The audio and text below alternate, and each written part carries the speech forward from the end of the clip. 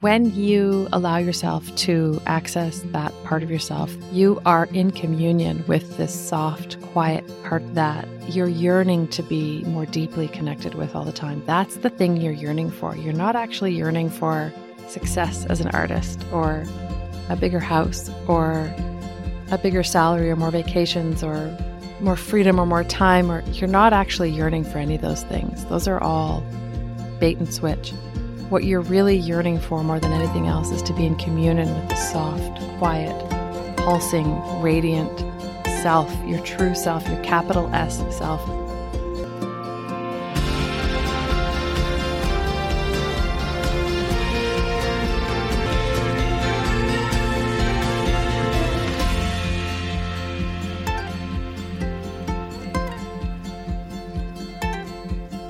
Happy Sunday to you, or whatever day it is of the week that you happen to be listening to this Genius Moments episode. This is number 12 in this little series of mini episodes. These are little episodes that I create in between the bigger episodes, not every week, but whenever I feel called to say something. Every once in a while, I have a series of thoughts that kind of bubble up, and there's this feeling that goes with them that they need to be shared. They need to be said out loud. And so when I have that feeling, I sit down and I record you one of these Genius Moments episodes. So I'm honored and very happy to be sitting down with you and sharing this little moment together with you today. This episode is for you if you have been feeling a little bit lost with your creative gifts. If you have something in your life that you have always loved, maybe it's music or art or sculpture or architecture or basketry or poetry, novel writing, memoir writing, whatever, something that you love, that you've been practicing and that you put out into the world, and you've just been feeling like no one's listening, no one's watching. Why is it so hard to share my gift? There's the whole sort of set of hoops we have to jump through to even honestly express what's inside of us. There's bravery required. There's mastery required. There's practice and failure. And that's just to get it out of us in the first place. And then there's a whole other set of hurdles that happens once this thing exists and it's in the world around the sharing of it and the giving of it. It can be hard to trust that what is inside of us is actually needed or wanted by the outside world. I often, even just in what I described to you about my process with these Genius Moments episodes, I often feel the need to say something. And sometimes I think, God, I can't, that's too vulnerable, or that's too specific, or I don't want to sound like I'm preaching or telling people how to think or feel. But I'll have this feeling that, I really need to say it. And so I will say it. And every single time there are people who show up to let me know that it is exactly what they needed that day. And there's always this sort of sparkly sense of wonder, both on their end and on my end. How could you have possibly known so accurately what I needed to hear? And I didn't know. I was just honestly expressing this thing that was coming through me. And that is no different than what you have inside of you when it comes to your creative love. I believe that you're hearing this podcast today because you needed to hear this. I believe that you're hearing this because there's something in you that the world really, really needs that you've been holding back and editing or curating or trying to make it perfect before you really share it. And the message that the universe wants you to hear today, right now, in this moment, is please stop holding back. Please stop trying to make it look perfect or look acceptable or look a certain way even before you let it out. And just please let it out. Please share the thing. I don't know if you remember back in season 2, I had one of my very favorite musicians, an award-winning Canadian musician, Dan Mangan, on the show. He talked about music being like smoke signals and what it feels like to be on both sides of it, both as a recipient of music, as an audience member, listening to another musician and feeling really seen or heard or acknowledged by a lyric, and how profound an experience that can be when a musician articulates something that you thought only you felt. It really can save your life. I mean, people talk all the time about how that song saved my life, right? There was a lyric in it and I just played it over and over again and it got me through that time. And that's what art does. That's what the products of creativity do, is they can reach into our soul and acknowledge our existence and remind us of what we're loved by. And he also talked about what it feels like to be on this side of it, being the person who's creating the work and writing the songs that then people, in his case, people tattoo his lyrics on their bodies. He talks about what that's like. It's a great episode, actually. If you haven't listened to that, go back and listen to Dan Mangan, or go back and listen to it again. But no matter which side of it you're on, the part of it we don't have any control over is who our work reaches, how it will reach them, when it will reach them. But we can be guaranteed that our work is going to reach people, and it is more needed than we could possibly know. And if you're feeling that you don't know if anyone's listening, you don't know if you're ever going to have your big moment, you don't know if you're ever going to get to a place where you'll make a difference or your work will matter to somebody else, I want to let you know you already have. If you've ever created anything, it already has had an impact on someone, and we just don't get to know. There's ways that you've touched people that you'll actually go to your grave not knowing. And I think there's a certain beauty in that, just trusting that the very fact that you expressed it means that it will have had an impact on someone else, or will at some point have an impact on someone else. It's inevitable. It's like gravity. It's just a law of nature. If you're feeling like what you're doing doesn't matter, or no one's listening, or it's not needed, I want you to do what my old friend Joseph does. I used to work with a really wonderful ceramic artist and jeweler at the Granville Island Public Market in Vancouver, which was sort of the heart of the city. To me, Granville Island is the heart of the city. It's, of course, a massive tourist destination. I think 11 million tourists go through there every year. And if you're lucky enough, as I was for many years, to be an artist, you get a little table they called us day vendors. You go in the morning and you set up your wares and you stand there all day and you talk to people from all over the world and you sell your work. And it's a roller coaster way of living, because it's not like having a 9-to-5 job. You'd never know. There are days, we used to call them 0 days. Days could go by where you didn't sell a single thing. And then there were other days where you could, sell thousands and thousands of dollars of your work in a single day. And you never knew what you were going to have. And it is a crazy way of living. And if you're an artist in any kind, or a self-employed person in any way, the feast famine kind of deal that comes with that territory. If you get to noon and you haven't had a sale, what can start to happen is you can start to, I feel like you almost get into this like energetic loop with it.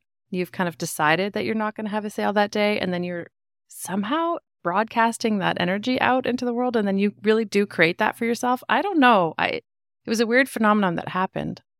And you see sports teams doing this too. The other team gets a couple goals ahead, and all of a sudden the whole energy shifts, and they become a losing team before they even have to be a losing team.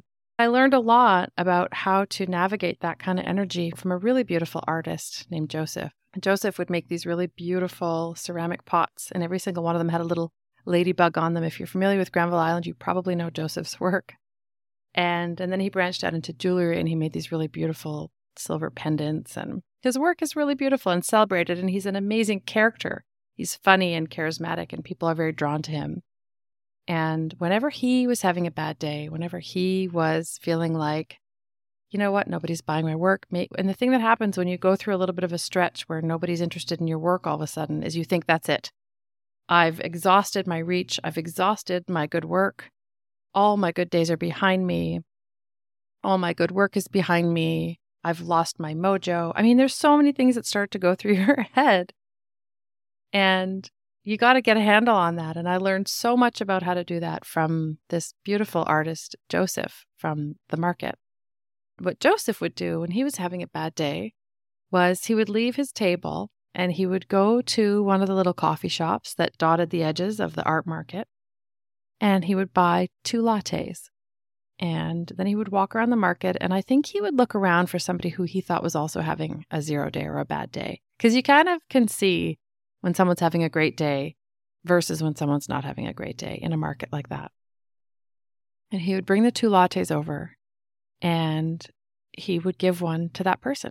And he would stand there at their table with them and talk to them until the latte was done. and then he would go back to his table.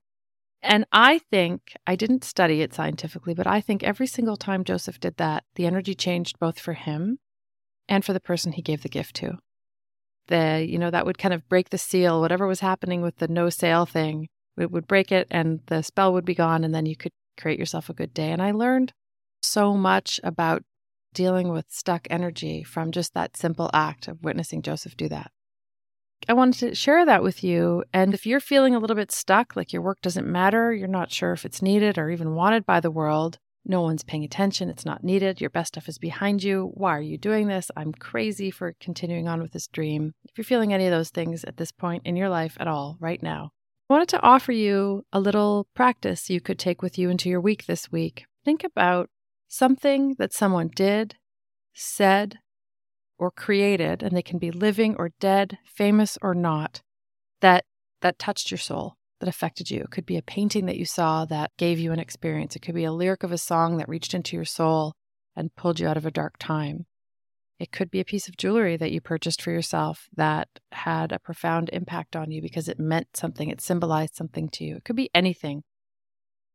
And I want you to write a letter to the person who created that thing, telling them your experience of their work, telling them your experience of their gift. And if this is a person that's alive, even if they're famous and you think they're never going to get it, send them the letter. That's the gift. That's you bringing them a coffee the way Joseph would have brought someone a coffee. On so many levels, this will do so many things for you. It will shift your own energy around the value of gifts. It will connect you to your inner gratitude, which is the wellspring of your own creativity. It's where it all lives and springs from. I promise you that if you do this, write this person a letter, write the creator of this thing that affected you a letter. It doesn't actually matter if you send it or not. It's magical if you send it, but it doesn't really even matter. It's the act of writing. It's the act of contacting your gratitude. You could even sit there, write them the letter, and then close your eyes and imagine beaming the letter at them if this person is no longer living. You'll notice if you do this, there's a little thing that happens when you sit there, you close your eyes, you imagine beaming this letter at them, and at a certain point in that imagination, you will find a little smile will bubble up from your heart. Wait for that moment because it's going to happen. It happens every single time. And I believe that the mechanism, what's happening there when you feel that little smile is that means that other being received your gratitude on an energetic level in a plane that we maybe can't see and understand. That's where I believe that smile comes from. It's like message received. That's like the little ding, sent and received sound. That's what that smile is. So do that. And if you do this and you feel brave enough, post about it on social media and use the hashtag Creative Genius Ripple Effect. You'll be amplifying the effect of your ripple effect. When you share your story like that in a public way, it allows other people who are seeing it to be awakened by your story. So you tell a story about how a lyric touched your soul, and then in reading it, I'm moved, maybe to tears even. And then it reminds me of a time that I was moved by something. And then maybe I see you sending that artist a letter and I think, well, I should send a letter too. And then all of a sudden we've kind of started this chain ripple effect, beautiful, beautiful ripple effect of love and light and gratitude moving. And that's how we move stuck energy. And that's how we remind ourselves of what we really are. And the bonus, sweet, sweet bonus of all of this is that will inevitably remind you that absolutely, of course, your work is needed. Of course, you are needed and wanted more than you could ever even imagine. When you allow yourself to access that part of yourself that feels grateful, that had that tender, soulful experience, experiencing somebody else's art, somebody else's offering in the world, you are in communion with this soft, quiet part of yourself that you're yearning to be more deeply connected with all the time. That's the thing you're yearning for. You're not actually yearning for success as an artist or a bigger house or a bigger salary or more vacations or more freedom or more time, or you're not actually yearning for any of those things. Those are all bait and switch. What you're really yearning for more than anything else is to be in communion with this soft, quiet pulsing, radiant self, your true self, your capital S self, I call it. And when you allow yourself to write a letter from that place to somebody else, you're writing from that place in you to that place in someone else, you strengthen that part of you, that you're inviting that part of you to take a large step forward and to stand taller within you. And ultimately, when we do that enough times, it begins to run the show of our lives. And that's when the real magic starts to happen. And that's what we're doing every month when we practice activating intuition and creativity in the online workshop that I do. We're doing another one on Friday. It's not too late to sign up. You can head over to kateshepardcreative.com and look for the online virtual event. It's easy to sign up. If you just know that that's something that you want to join in and be a part of every month, you can sign up for the Patreon, because at the Colorful Community tier of the Creative Genius Patreon, my virtual workshops are included in your membership. And right there is the cost of admission alone. And there's other bonuses that you get at that level too. So it's kind of a no-brainer. And this is exactly the kind of work that we're doing. I give you different ways of accessing this part of yourself every month that you can practice and bring into your life and have tangible experiences, like that little smile that comes when you send the letter. That's something that you'll actually start to know how to do intuitively on your own by habit when we build those habits together. So I really, really hope you join us in that community and in those workshops. So that was what I wanted to bring you in this little mini Genius Moments episode. And the last thing I want to do today is pull a card from my beautiful deck. This is a deck called Be You, Do You, For You. I saw Jonathan Van Ness pull a card from this deck for somebody recently, and I was so moved by it that I actually had to go online and find out who created this deck and order it for myself. And it arrived the other day and I really love it. And talk about ripple effect. It also made me realize that I actually need to get on the Creative Genius deck. I have been wanting to create a deck for us for a really long time, inspired by the angel cards that I pull for every episode. So that's coming. I don't know when that's coming, but it's coming. In the meantime, I'm going to pull a card from this deck. I am going to take a picture of this and put it in the show notes on kateshepardcreative.com for this episode. Just look for the episodes page on kateshepardcreative.com and look for Genius Moments number 12.